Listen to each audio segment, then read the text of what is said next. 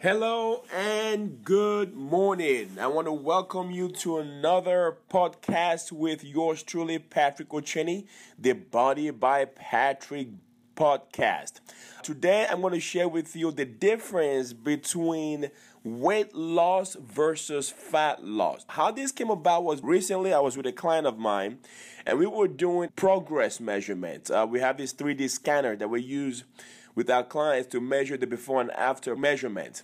After she stepped on the device to take her measurement and we got the result, she noticed that she's only lost a few pounds, and initially she was disappointed. When we looked closely at the measurement, we discovered that though she lost only a few pounds, her actual lean tissue mass had gone up, her body fat had gone down, and her overall inches had reduced in terms of her waist size, thighs, or her hips had gone down, and then she got more excited. Then I explained to her the difference between fat loss and weight loss. After that experience, I said to myself, if she was having difficulty understanding the difference between fat loss and weight loss, there are probably more people out there who don't know the difference.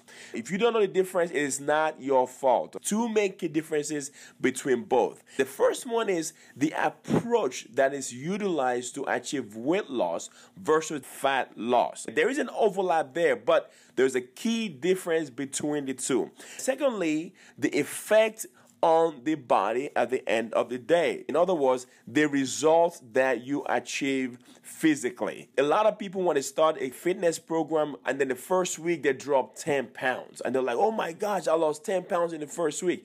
Generally speaking, it's a result of water loss. The thing about weight loss is that most often what happens is you are actually losing more muscle mass as opposed to losing fat, which is not good because it actually slows down your metabolism, specifically your resting metabolic rate. What is your resting metabolic rate? Your resting metabolic rate is the amount of energy required for your body to function normally, to do all the internal processes for you to stay alive. The higher that is, the better off you are. So if your focus is just to lose weight, you risk the potential of ruining your resting metabolic rate because more than likely you'll be losing muscle mass as opposed to actually losing fat. A typical thing that happens when people just focus on losing weight is that they become what's called skinny fat, which means they have excess skin after losing weight. The reason is because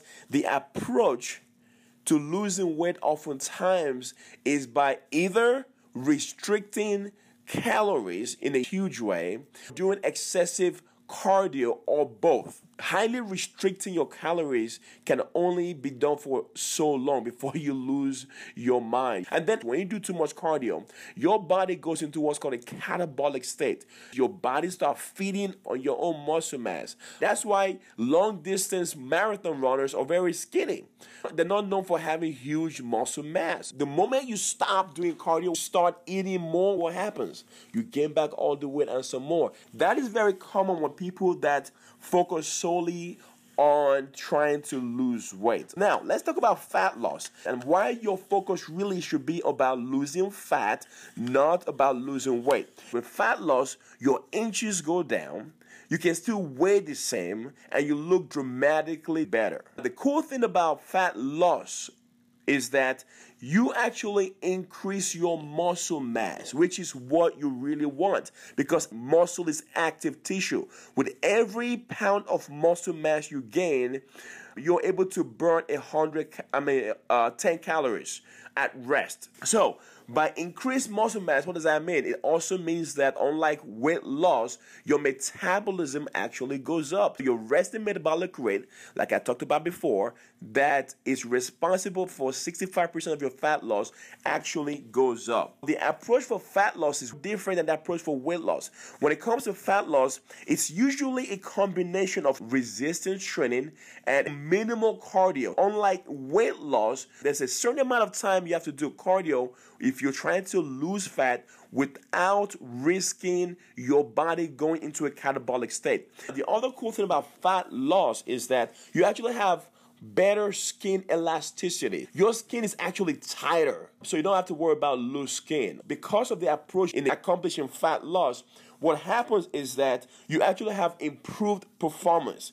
What do I mean by that? It means that you feel stronger. You'll be able to have higher energy, and the result is sustainable over time. I want to thank you for listening to the Body by Patrick podcast. If you would like more exclusive weight loss tips and or you would like to find out how we can work together in helping you reach your weight loss goals, please visit www.bodybypatrick.com. Again, that is www.bodybypatrick.com. Thank you once again and have a super great day.